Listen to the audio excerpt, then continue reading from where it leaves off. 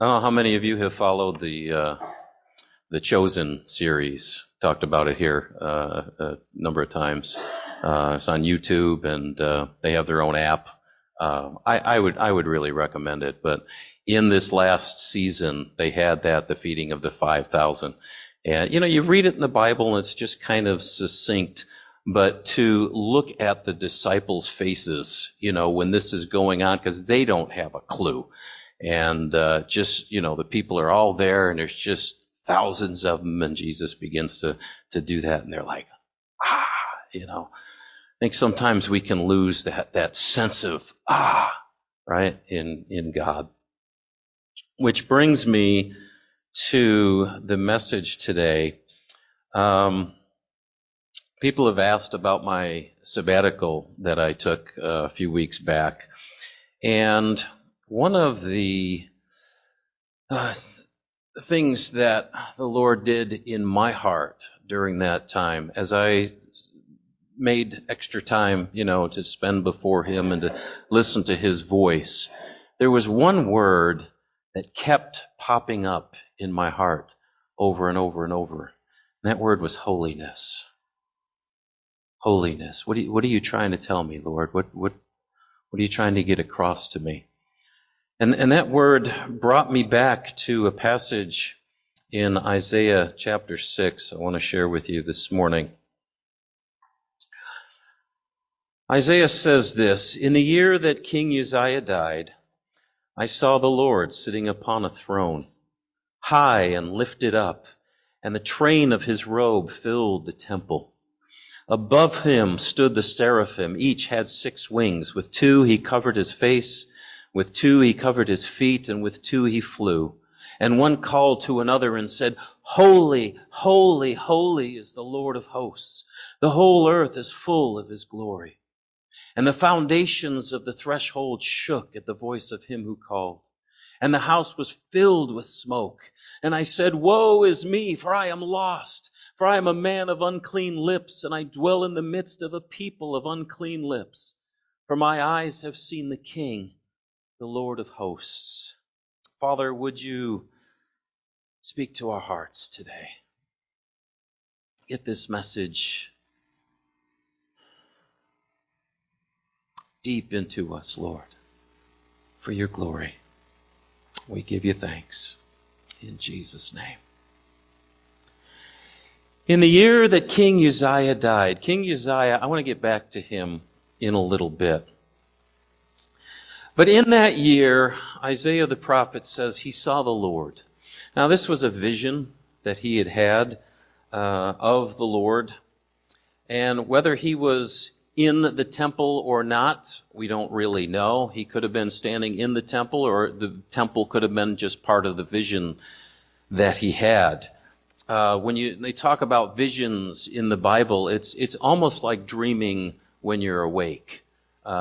Peter had a vision when he was praying of on the roof one day. He was in the Spirit, just praying to the Lord, and he has this vision of this sheet coming down. He's not making this up. There's this scene before him in a spiritual vision. So Isaiah has this vision, and he says, "I saw the Lord sitting on a throne, high and lifted up." Right? He's king over all. He's sitting on his throne. He's high and he's lifted up. Right? If you ever seen the movies of kings, or maybe even King Charles, I didn't watch that recently, but usually their throne is up on top of stairs, isn't it? They have to walk up these stairs on the throne. Why? Because they're exalted, they're high, they're lifted up over all, right? They're the king. Okay? It's a position of authority and reverence.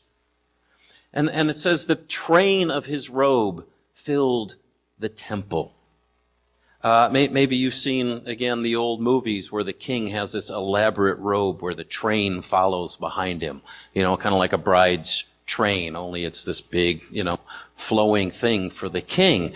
It represents splendor and majesty and glory, right? The Lord's train is cascading down from this throne, and it's absolutely filling the temple. Just think of the church, right? And here's this train just draping down, over all of us, just filling this room. So you can see the magnitude of this throne and God and His presence.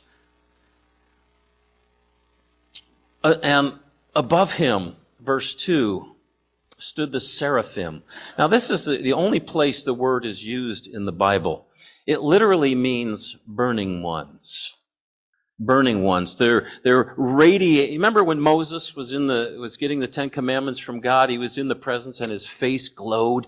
So here are these beings, maybe even referred to in Revelation chapter 20 when it talks about the living beings with these 6 wings. Could be the same. But they're just so close to God. They're radiating all the time the light of God's glory, right? So they look like they're burning, look like they're on fire.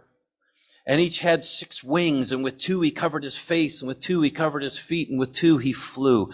And one called to the other, and he said, "Holy, holy, holy is the Lord of hosts. The whole earth is full of His glory." We talked about the holiness of God a couple of weeks back. Holy means set apart, right? God is set apart from everything and everybody. Just the sheer awesomeness of who He is. I mean, jaw-dropping, hide-your-face awesomeness, right, is our God. He is just almighty, all-powerful, all-wise, all-righteous, all-wisdom, all-knowledge, all-glory. I mean, He's just so set apart from everything and everybody. And the voice of that seraph, it says that the foundations of the threshold shook. So here is Isaiah, and he gets this image of the Lord and the heavenly beings and even the angel, right, calls to the other, and the foundations shake. I mean, it's like an earthquake, right? Can you imagine this scene that Isaiah sees? And Isaiah he's awestruck.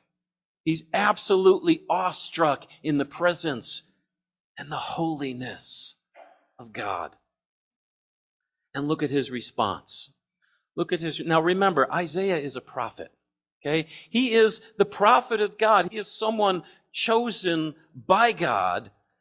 He's God's spokesman to the nation of Israel, right? Someone who God communicates with on a regular basis, reveals things to. And as God's spokesman, he accurately proclaims God's will and His intentions to nations and kings, right? I mean, this is not somebody that's just walking down the street. This is the prophet of God, right? And look at his response. Look what he says, verse 5. "Woe to me, for I am lost. For I am a man of unclean lips, and I dwell in the midst of a people of unclean lips. For my eyes have seen the King, the Lord of hosts." Think about that for a minute. Suddenly, in the presence of God, in the presence of God's holiness, what happens to Isaiah? He sees his own unholiness, doesn't he? The other day, I went to pick up the desk for the new sound system that we're installing. And the guy is handing me this big box off this loading dock. And he tells some joke, which I'm not going to repeat here. But he chuckles a little bit, and then he looks down at the sheet and he sees First Baptist Church, and he goes, "Oh." He chastises himself, right? For what he did. Now he could have told that joke all day long and thought nothing of it. Suddenly he sees the word First Baptist Church and something happens in his heart. Right? Suddenly, in the presence of something holy, he sees something unholy in himself. Funny how that happens, right? Suddenly the joke becomes unclean. Even the prophet Even this prophet of God, around everybody else who apparently talked the same way, right? The words that he sometimes chose to use were no big deal. But now, standing in the pure light of God's holiness, he felt unclean. I'm a man of unclean lips. I dwell among a people of unclean lips. Do you see it? Right? In God's presence.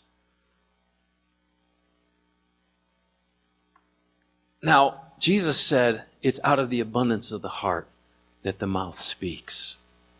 So not only does Isaiah recognize that his speech has not been right, he says, my heart has not been right before God. I feel unholy in the presence of God. He knew, he not only felt convicted, he knew he deserved God's judgment. What does he say? Woe is me, I am lost. He figured that any minute now, because of his unholiness, God was just going to strike him dead. That's how he felt. Let's go back to King Uzziah for a minute. 2 Chronicles 26. Did you get this far, Walt? Where's Walt? You guys get this far yet? 2 Chronicles 26? Isn't past that? Okay. So you guys have seen this. 2 Chronicles 26, Uzziah was one of the great kings of Judah. When you go through the kings in the Chronicles, a lot of the kings, especially in Israel, they went from bad to worse. In Judah, some of them were good, some of them not so good. Uzziah was one of the good ones. Verse 4 says, he did what was right in the eyes of the Lord, according to all that his father Amaziah had done. He set himself to seek God in the days of Zechariah, who instructed him in the fear of the Lord. And as long as he sought the Lord, God made him prosper. Okay, so here's this. He's learned from his dad. He's under the tutelage of Zechariah, the priest. And he seeks the Lord, and the Lord is blessing him. There's this, after this, there's this long litany of Uzziah did this, and he accomplished that, and he went to war, and he won this battle, and all this kind of stuff. One thing after another, God is just blessing him. And verse 15 says, and his fame spread far, for he was marvelously helped, till he was strong. But when he was strong, he grew proud to his destruction, for he was unfaithful to the Lord his God. Look at that again, verse 16. But when he was strong. Isn't that the way it goes? When you and I are in a place of weakness, when we're in a tough spot financially, where the doctor says it's cancer, or our marriage is falling apart, and you and I start praying, praying hard, right? We're seeking after the Lord. And as we pray and as we draw near to the Lord, suddenly in his presence, it's like, and yeah, Lord, I know I haven't been doing this right, and I haven't been doing this right, and I've been doing this, and I shouldn't be, and right? Because we get close to God, and suddenly the truth of our hearts and what our lives are like, can't hide anymore, right? We think we are sometimes. God knows it all anyway. But we get before his holy presence, and we become aware that things in life aren't quite right. You ever notice that? But now we're a lot more willing to look at them because we need him. God, we need you in our life. We need you to help us. We ask his forgiveness, maybe even make him some promises to get some things right. And on the flip side, but when we're strong, when everything's going okay, when life is humming along,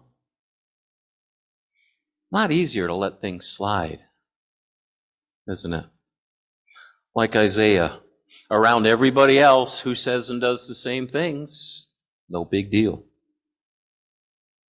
But before a holy God, suddenly we realize things aren't right. Now, I've shared with you before how difficult it has been for me through the years to get a real grasp of the love and the grace of God. And truly, that is the message of the gospel, isn't it? God's incredible, incredible love for us demonstrated on the cross. But try to explain the grace of God to somebody who thinks they're already a good person. Pretty ineffective, isn't it? Why? Because they don't need it. They don't need the grace of God. God, Jesus did this for you. Well, I'm a good person anyway. Until you and I realize, till we really grasp that we are lost, that we are dead in our sins, that we are irreparably separated from God and destined for His righteous judgment and damnation, until we really grasp that, the cross doesn't have much meaning for us, does it?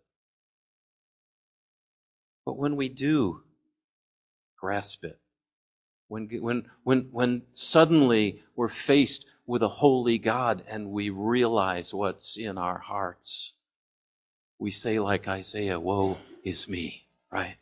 Woe is me. And then the grace and mercy of the cross means everything, doesn't it? It means everything. Likewise, even as believers in Christ, if we don't grasp that this God of ours is still holy, He's still holy, still jaw-dropping, hide-your-face holy and pure and righteous and all everything. If we lose sight of that, then we'll never really grasp and appreciate His love, will we?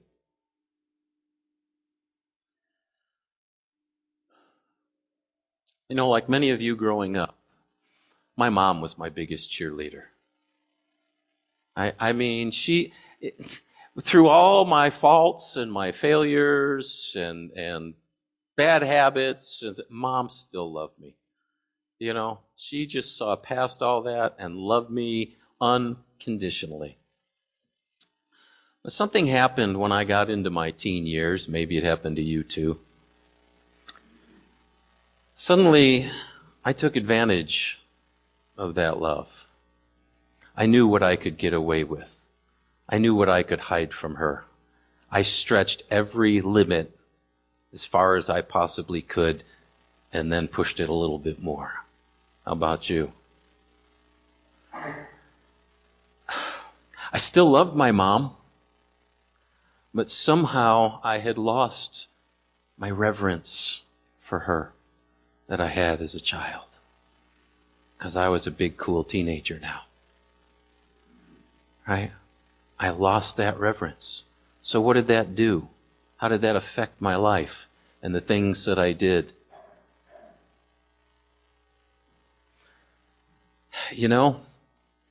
We can do the same with the Lord. We can lose that sense of reverence, knowing that He loves us unconditionally in Christ, knowing that He is patient, knowing that He is forgiving. We can lose that sense of His holiness. We can lose that reverence for Him. And when we do, how it affects our lives. We might make Him a part of our life, but ultimately, we slip back on the throne, don't we? We call the shots. We pray, Thy will be done, and we live, My will be done. Day in and day out.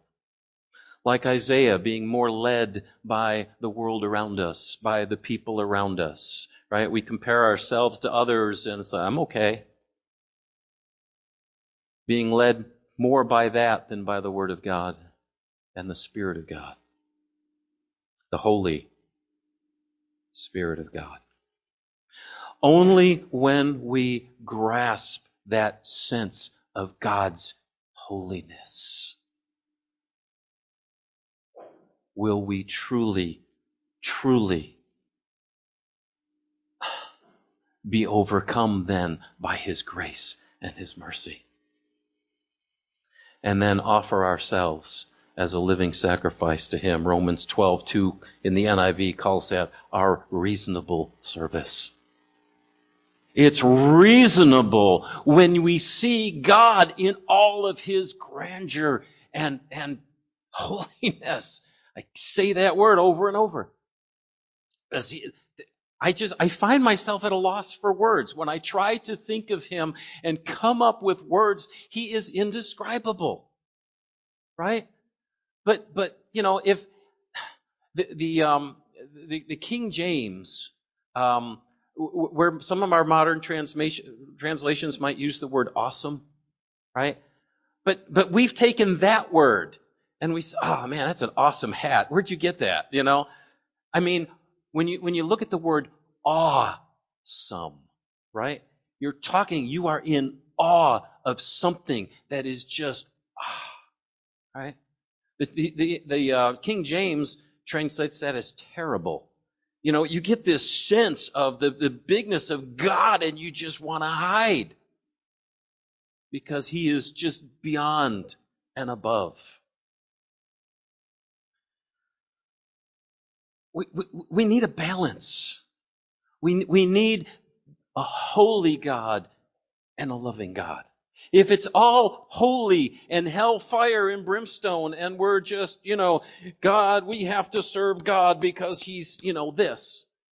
That's a bad place to be. But if it's all love and I can do really anything I want because God's just patient, He loves me, and that's a dangerous place to be. We need to have a balance. When we see this, then we appreciate this.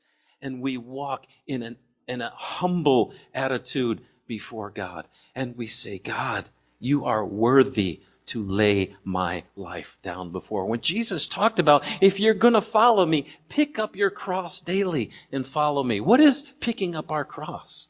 What is that all about? That's saying no to me. Right? I don't like to do, anybody like to do that? Say no to yourself? When somebody hurts you and God says, forgive. I don't want to do that. Right? God says, get out of your comfort zone. Do this for me. I don't want to do that because it's not comfortable. But if I just sit over here in the love camp, I don't really have to. It doesn't really cost me anything. Right? Because I just can go along and God will just love me and forgive me and be patient with me. I don't know. Right? We need that balance in our life. And that's what God was speaking to me. It's begun to change my prayer life. I found myself, instead of reclining to pray, on my knees. And I'm not saying that if you recline to pray or sit in a chair or walk or drive in the car or just pray in the shower, that you're wrong. This is not legalistic stuff. But I needed to be, oh yeah, because that place of on my knees says, you're God. You love me. You're my heavenly Father. You've done so much for me. You are patient. But you're God. See? We need that. We need that balance as His church. Because if we don't have it, we're just going to go on our way. Jesus, and I've said this before, Jesus says, I no longer call you servants, I call you friends. He says, because a servant doesn't know what his master's business is. You know what the master's business is. You know that God's whole thing is getting people out of darkness into light. And our whole lives are involved in sharing the love of Jesus and trying to get people from darkness to light. That is our purpose as Christians. It's not to come to church and sing songs and read words off a page. We have a purpose, a divine purpose. There's a war going on. Turn on the nightly news. There's a war going on. Our purpose is to bring people from darkness into light. And so much of what I do is centered around me. What I want to do, how I want to spend my life, rather than being a living sacrifice for God. You know, I have phrases like my time. God gives me my next breath. You know, and again, He's not hammering. It should be a reaction to His glory and His love. That we say, yes, Lord, here am I, right? And that's what happens with Isaiah. He's so. Let's go back to verse 6. Look what happens when Isaiah gets real with God, right? He looks into his heart. He's being very real with it. He says, woe to me, I'm lost. I can see my own sin. In verse 6, then one of the seraphim flew to me, having in his hand a burning coal that he had taken with tongs off the altar. And he touched my mouth and said, behold, this has touched your lips. Your guilt is taken away and your sin is atoned for. When Isaiah, so profoundly affected and humbled by the holiness of God, when he finally opens up his heart and says, here I am, Lord, flaws and all, I'm done for. I'm done for. The seraph takes this coal probably from the altar of sacrifice, that where the fire was kept burning in the temple all the time. He took that coal, signifying, you know, from the sacrifice, and touches his lip. He atones for his sin. Isaiah says, woe is me. He's expecting judgment, right? But when he lays his heart bare before the Lord in all honesty, what does he get? He gets mercy. He gets mercy. Life-changing mercy and grace. And now that he carries in his heart, now that he's had a holy reset, if you will, and he carries in his heart both the love of God and the holiness of God, look what happens. Verse 8, and I heard the voice of the Lord saying, whom shall I send and who will go for us? And he said, here am I, send me. Here am I, send me. When you and I get this sense of the holiness of our Almighty God and His love and grace at the same time, that's the response. Here I am, Lord. I'm yours. You guide my life. You show me where to go, what to do. It's yours. It's yours. Because I deserve that lightning bolt. Right? In the presence of God, if we got what we deserve, that lightning bolt would come and we would just be gone. So every second from that point on, from our encounter with God, is a gift given to us by God. How can we do anything else but say, here I am, right? Send me. Send me. And God says, go. God says to Isaiah, okay, you got it now. Go. Go. Now that he has this balance, God reaffirms Isaiah's calling and sends him out into the world to make a difference.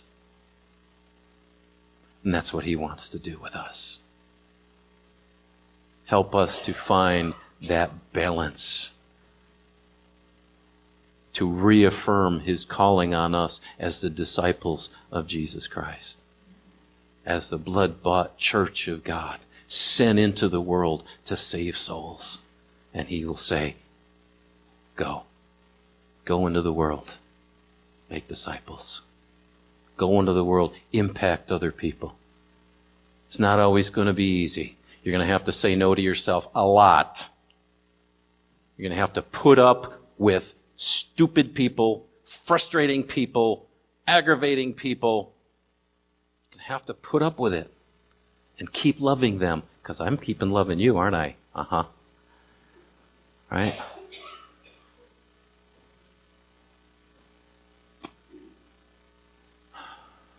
Let me ask you this morning. Let's get real. Just close your eyes, Lord's presence. Let me ask you this morning, who is God to you? Who is God to you? Is he a God of love? Wonderful. Is he a God of forgiveness and grace? Fantastic. God who is patient and kind and faithful and true? Amen, amen. But is he also holy? Is he high and lifted up in your heart? Is he Lord of all and Lord of our lives? Let's pray. God, Isaiah saw this, and I don't know, Lord. I pray that you have somehow used these words to communicate the vastness of God, the holiness of God, Again, I'm out of words, Lord, to describe the infinite God in all his glory and might and purity and righteousness and justice and truth. So I need you, Lord, to give us, whether it's a vision like Isaiah had or just some kind of realization in our heart of just who it is that we're dealing with here,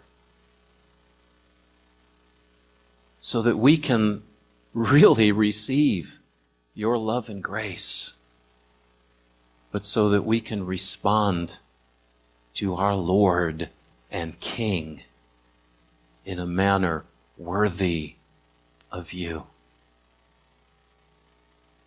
Touch us, Lord. Touch us and send us into this world for you, to love as you love us. Thank you. We give you the praise and the glory in your awesome name. Let's go ahead and just sing this.